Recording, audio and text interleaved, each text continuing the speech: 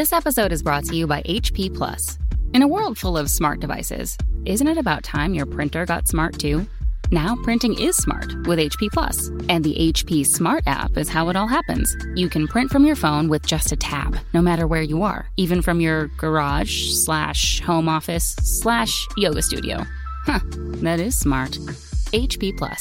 Learn more about smart printing at hp.com/smart. Leadership is a responsibility, not a position. Welcome to Leading from the Front with Dr. Gary McGrath, where experienced leaders share their own brand of leadership to help you develop and improve your own leadership capabilities. And now, here's your host, Dr. Gary. I am Dr. Gary, making good bosses into great leaders with compassionate accountability. Welcome again to Leading from the Front, where leadership is a responsibility, not a position. Our guest today is really going to talk about that because he's got a lot of experience in leading without having direct authority over the people that we'll be talking about. So let's talk to this guest. Today's guest is a winner of a Six Sigma Chairman's Award in a $23 billion enterprise, where he's been responsible for budgets over $500 million. That's more money than I manage in a year, probably you too. But he's developed a powerful reputation for transformative operations that enhances the quality and delivery of those operations by combining his backgrounds in technology and business. And he uses those skills to bridge the gaps in perspective so that you can improve the communications, understanding, and collaboration among all these teams. He has vast experience driving large-scale digital transformations. I work for some computer companies, and that sounds like a computer job to me, but we'll find out about that too. He prides himself in his ability to lead a business to its next evolution. And I think we're all going through that right now and can certainly relate to that. So our guest today, he's earned his MBA at the University of Notre Dame, spent 22 years at Cummins Incorporated, and is presently the Director of Supply Chain Solutions at Cummins. Please welcome to our program, Mr. Gary Cassell. Hi, Gary. Hi, Gary. Thank you for the great introduction. I appreciate that. We're looking forward to hearing from you today on your experiences at Cummins, Gary. And by the way, I just want to say you got a great name. I put that out there. Yeah, I thought the same of yourself. On the list of 100 names, I think it's top 100 names of kids today. It doesn't exist. So we're a dying breed. So maybe these two Garys can share a few things about leadership today. First, if you would, talk a little bit about your background. How did you get to Cummins? Where did you come from? And tell us a little bit about Gary. Sure. I actually started my career in IT and business process consulting. So I came out of school. I'm actually from the Southeast, so I'm from Virginia. And I moved to North Carolina after I finished school. And I took a role in a small company where, and actually it's kind of interesting, this company was connected to Cummins. So I go further back with Cummins than just as the time I was employed, which I'll talk about as I go through a little bit of my background. But as a part of this company in Charlotte, North Carolina, I led teams where we were designing solutions to enable business processes for a broad array of different types of customers, different industries. But we spent most of our time in the automotive or industrial industry. And I honestly spent most of my time with this consulting organization working with the Cummins North America distribution companies. And, I led teams where we implemented solutions for operations that ranged from 100 million to 5 billion. Pretty big range of size of companies that I was engaged with during that time. I joined Cummins full time in 1998. And I really pivoted at that point, kind of moving from what I would call IT leadership roles to business leadership roles. And I did that directly after completing my MBA at the University of Notre Dame, as you mentioned in the introduction. And one of the first roles I took coming out of that, kind of making that pivot, was I took an expat assignment in Belgium and moved the family just outside of Brussels. And I had responsibility for our distribution and logistics business across EMEA. And then also supported Russia in that role. So a lot of territory to cover. It was a fantastic opportunity for me and a huge learning opportunity, especially in the leadership space. I actually repatriated after close to 4 years back to North America and specifically to Memphis. And I went to Memphis to lead our North America aftermarket logistics and distribution business, which is by far the largest aftermarket business in Cummins. I was there. I did that role for about 3 years. I moved from that into an operations excellence role where we were talking a little bit before about Six Sigma. Did a lot of work with Six Sigma, a lot of work with lean in the lean warehousing aspect. And, did that role for a few years and then got responsibility for corporate or our global transportation responsibility also. And about 3.5 years ago, I moved back to Columbus, took this supply chain solutions role, which is really, I'm leading a lot of transformational changes that are happening across our business that are actually being driven by the functions in the supply chain, whether that be purchasing, whether that be planning, order management. So we're getting into a lot of big spaces across the globe with Cummins. So let's now that we've got the foundation here, I want to go back into the early years when you talked about coming out of school and leading teams very early on. When you think back on the early years, what are some of the things that you remember really learning and sticking with you from leading those teams at a young age? Yeah, very good question. Because I do look back a lot on that. I'm big into self-reflection and kind of learning, who I really am and who I want to continue to grow as a. That's great that I asked the right guy. This is awesome. Tell us about that self-reflection from the 20-year-old Gary Cassell. Let's hear it. Oh, yeah, exactly. I don't know that I had it when I came out of school. So who does? I entered this particular position at this small company. I did progress really quickly. And, within a year, I had a team that I was managing. I had this belief, and I'm sure I'm not alone, but I had this belief that it was all about how technically competent, how technically good you were. And, when I came out of school, I'll honestly say I was one of those people that felt like, hey, I'm ready to take on the world. You get into those situations where you feel like, hey, I can do that.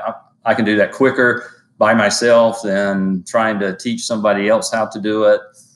And you go through a couple of years of that, and there's a realization that I think comes to you that, hey, you can't do this alone. And it's not all about knowledge or technical capability. That's just a piece of the leadership puzzle, and maybe the smallest piece, honestly, is what I've learned over the years. It's really, how do you build those people skills? How do you get the best out of people? How do you inspire? How do you actually draw out the strengths of others, encourage others, resolve conflict, get teams working effectively together? That's a more, at least what I have found in my experience, is it's a lot more difficult to build, that set of leadership skills than to build the technical stuff. The technical skills, pretty easy for folks to acquire, right? It's very educational. You do it this way. You kind of think you may have some innovative approaches to it. It's more of a challenge, not so easy on the. So what makes it a challenge? Well, everybody's different, right? And you have to realize that, including yourself. And, for me, honestly, Gary, one of the things, and I think I was probably very late in the leadership game coming to this conclusion, that I really had to learn who I was, not just what I could do from a technical perspective, but who I was and how people perceived me. And if I wanted to be that individual that could inspire others, it wasn't about how good I could do something technically. It was really how well I could help them achieve their goals. help them achieve their aspirations professionally. You said it's important as a leader to know who I am, who I was back then, and who I am. And in order to be a really, really great leader, you felt like you had to get to that point to know who you are in order to be able to be more effective as a leader. So why do you think that is? Why is it important for you to know who you are to be a great leader? Well, I think it really comes down to knowing how people respond to you. And if you want people to respond positively, if you want them to believe you, if you want to be authentic, right? Authentic leadership is, to me, a big deal because people can tell when you're just kind of checking the boxes really quickly. It's pretty easy to spot if someone's just checking the boxes on you. But if you truly care about others, if you truly care about helping people obtain their goals, the work product is going to be there, right? They're going to want to support the efforts that you're leading. They're going to want to be part of that because, they can launch from that to something, to their next step, as an example. And, if I could sort of pick the time that I think that I really figured that out, it was probably during an integral leadership course that I was taking actually when I was at Notre Dame. And it was all about, and honestly, I will tell you, Gary, when I first started the course, the first few sessions, I kept thinking, why am I doing this? I don't know that I really get why I'm having to, dig deep in my own values or, kind of figure out, my personality type, things of this nature. Yeah, it was interesting, but it wasn't relating to me right off the bat as to, hey, you really need to know who you are so you can be a leader for others and you can understand where they're coming from also, because everybody's voice is different. So what, just out of curiosity, you said when you went, started this program at Notre Dame, how many years between getting out of college and leading this first team and then you having that leadership course at Notre Dame and becoming aware of this, what was the gap? How many years was that? 18 years. Okay. So I just want to step in because a lot of what you said is what we teach in our leadership program when you talk about this, about knowing yourself, being authentic, is from our step 1 of 7 steps of intentional leadership. The first component of step 1, which is purpose, the first component is personal mission statement. So everything that you're talking about is really knowing who am I and being able to answer that. And how do I want to show up? And the work that we do in coaching, just like what you're talking about, is that process you went through. You said it. It's what are my values? Yeah. What do I stand for? What's important to me? And then you tied in that into authenticity, and we talk about the personal mission statement is your anchor of authenticity. It's the reminder of who I'm going to be every day and helps me be more authentic. So you're hitting the nail right on the head on, your path and and it takes 5 to 10 years to become mediocre as a manager, even without that. And a lot of us, it takes 15 to 20 years before we realize. The first time I came across it was in 1993 when I did work for the Recovery Leadership Center. I'd been out of college for 17 years. And there you go. I don't know. Maybe we start waking up in our late 30s, early 40s, hopefully for some of us. Right? Maybe. It's great stuff. It's Hey, Gary, I did want to add one thing that was probably the most revealing thing to me when I went through the integral leadership course. As we were nearing the end of sort of that program, one of the exercises that we did was that we had to write our own obituary and basically say what we wanted people to remember us for. And then we had to read that back to the class, which is interesting how difficult it was to read it. It took a lot of thought to write it. And I guess eulogy, I should call it the eulogy is what we had to write. But it was so difficult to read it back. And then sort of the reflection you did on that with everything you'd gone through, whether it was in that program or your past experiences from, even when you were much before you started working to the time you entered the corporate world to then, it just sort of hit you as to, I'm starting to know who I am now. What made it difficult to read it back to the class? Just the emotion that you felt. And I wasn't expecting to feel that when I read it. But, I got halfway through it, and I had to pause a few times to just get through the second half of it, because it was so difficult to get through it. And it was an experience that every one of us in the program went through. So from a personal standpoint, were you married? I was, yes. Do you have kids? I had 2 kids. Did any of that thought come into your mind about the person that you were writing down in your obituary or in your eulogy, and the person you were that day and what you wanted to become? Oh yeah, it was all, what did I want family to remember me for? What did I want my colleagues at work to, remember me for? I mean, all of that just sort of hit you. It's like a ton of bricks, right? I mean, it was such an emotional thing that, if you were really taking it serious, like all of us were, because you could see it on people's faces, everybody had a hard time reading their eulogy back.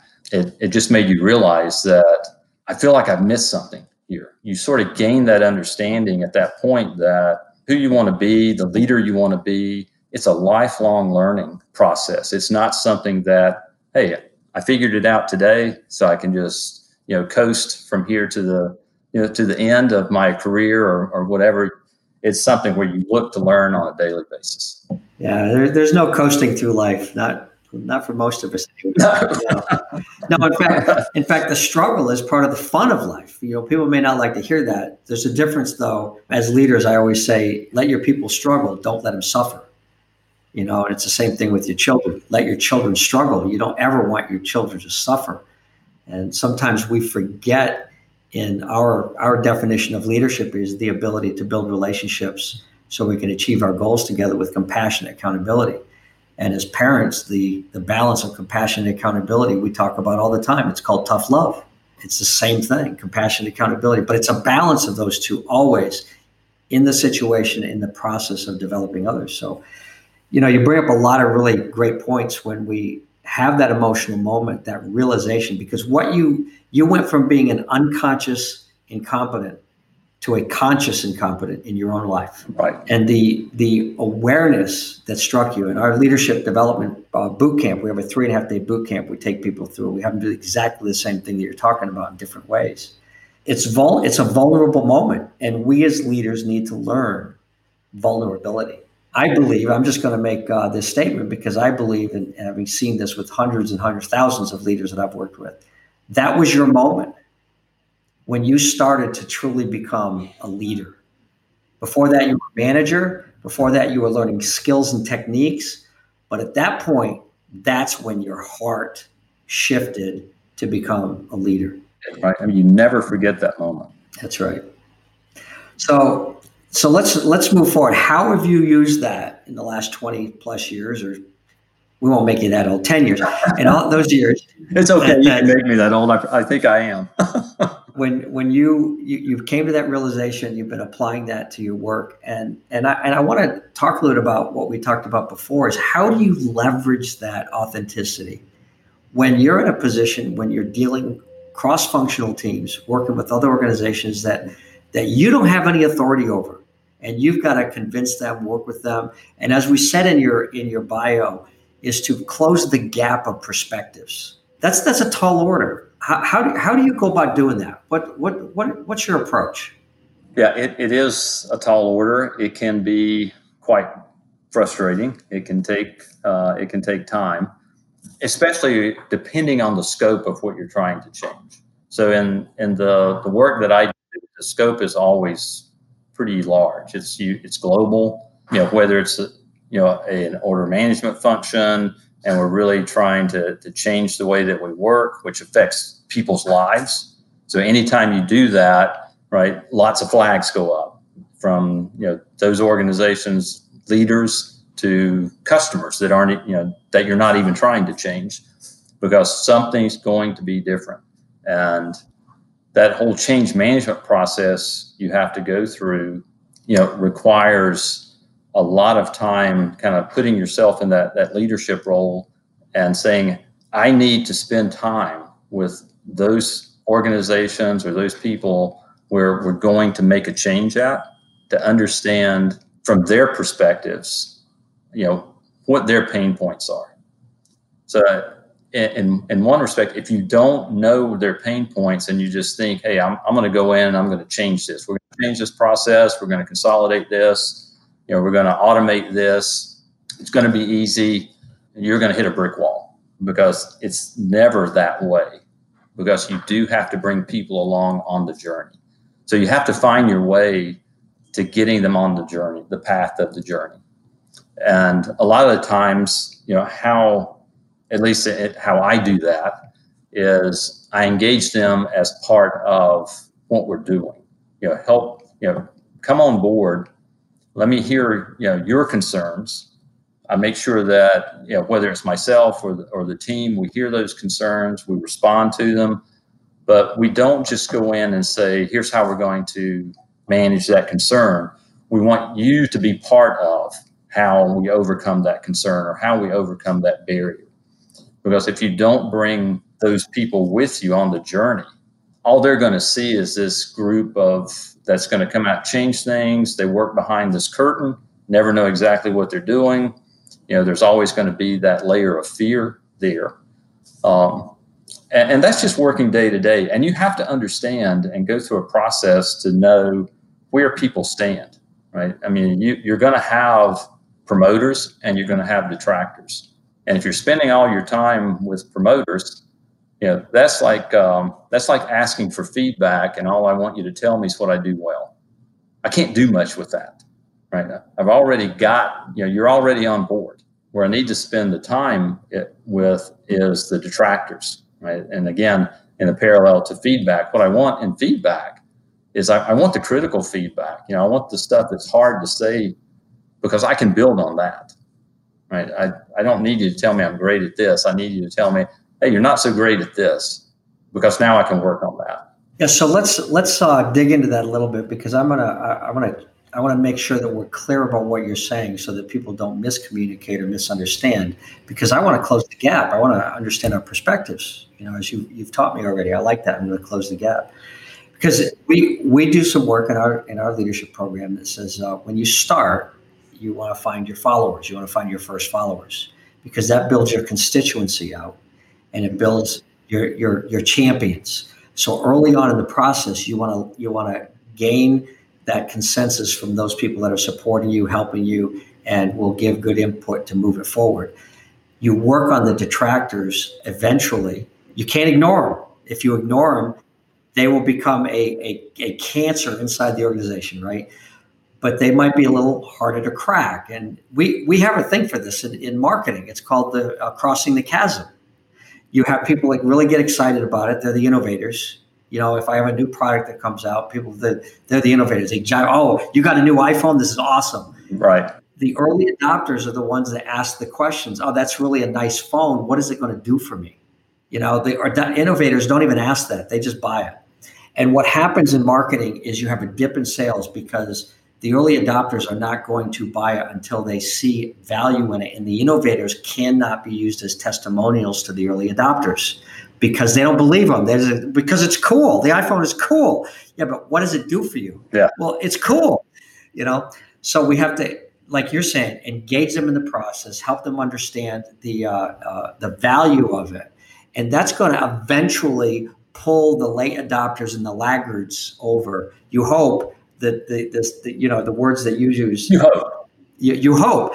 And so if they don't, and I've run organizations like this, if they don't, you have to find another place for them sometimes. That is correct. Right? That's the tough decision. So I agree with you. As you're in the process of implementation, listening to the feedback of everybody is really, really important. Early on, it's almost a flip model. Work with the champions, work with the early adopters, work with the people who want to support you, and just hope they will convince the laggards, the other people, the detractors, to come on board. And if they can't get it with peer pressure, there's always going to be that 5 or 10% you're going to have to figure out what to do. Would you agree with that? Oh, I would agree with that. And yeah, you're exactly right. Those, as I call them, promoters, they're on the journey with you, and they are helping you make sure you're addressing, and they help address issues of the detractors. Because it's just making sure that who that detractor is, and maybe this is the simplest case, but that they truly understand what you're doing and how it's going to help them. Right. Right. Great stuff. Well, Gary, I've got one last question before I finalize some things here, because, boy, have we learned a lot. I look back in your early years and you talked about your belief that it's all about technical competency, and you realized, well, yeah, you have to have that on the team, but not for the leader. The leader doesn't have to be highly technical. They just need to know what's going on. You've had some experience overseas, which is always exciting to me. I lived in 10 states and 2 foreign countries, and some Americans that might be listening to this podcast haven't gone outside the county. I hope they're a little more traveled than that, although everybody's staying at home right now, but you've done a lot moving from Belgium. Boy, Belgium and Memphis, there's 2 different places to live in, huh? I'll bet. And now talking about, your experience at Notre Dame, where you kind of became, got to an understanding and awareness of who you are. That was very powerful to become the authentic self that you are. And then how you attempted all these new things from a position of influence and leadership, not of authority. If there was one thing you could write to Gary 20 or 30 years ago and say, hey, dude, pay attention. This is what you got to focus on. Or this is what you might want to think about. Is there anything that we haven't covered here today that you would have written back to yourself, or would you emphasize some of the things that we've talked about? What would you write to yourself? Yeah, that's a good question. The letter would probably be pretty long, because I've made my fair share of the wrong steps. So, hey, warning. Yes, as haven't we all? Yeah, I think that if I had that opportunity, it would be, I'd write something to myself that says, hey, don't miss out on, the joy and the passion that you will create by knowing who you are, so you relate to others better. Yeah. I love that. And I just go ahead. No, I was just going to say, I just think that, and this, again, it's a personal thing for me, right? That I know where I was when I first entered the workforce, and it was just, hey, I want to be the best at what I do. But I never brought in that definition of who I am as a leader. Doing that earlier, that's what I'd want to tell myself is, hey, don't miss this boat. Get on it faster. Well, that's great stuff, and it's interesting because our first step and first component is personal mission, and it's there for a reason, so that people that we work with really understand better deeply what their authentic self is. And what I've found is, by doing that and putting ego aside, you're actually much more open to listen and to hear what other people have to say, because you don't feel threatened by any ideas that they have, because you know what you are and what you stand for. Yeah. So there's no threat, and it's a beautiful thing. Gary, I want to thank you for your insights, your thoughts, your ideas. We've got some just great things for people to hear. Is there anything else that you'd like to close with? That any words of wisdom or things for younger leaders that might be saying, "Gee, guys, you need to listen. Gals, you need to listen to this. You need to hear what we have to say." Anything you'd like to add? Yeah, I think about it. And I mentor a lot of young leaders coming into the company today. And we talk about these types of things, right?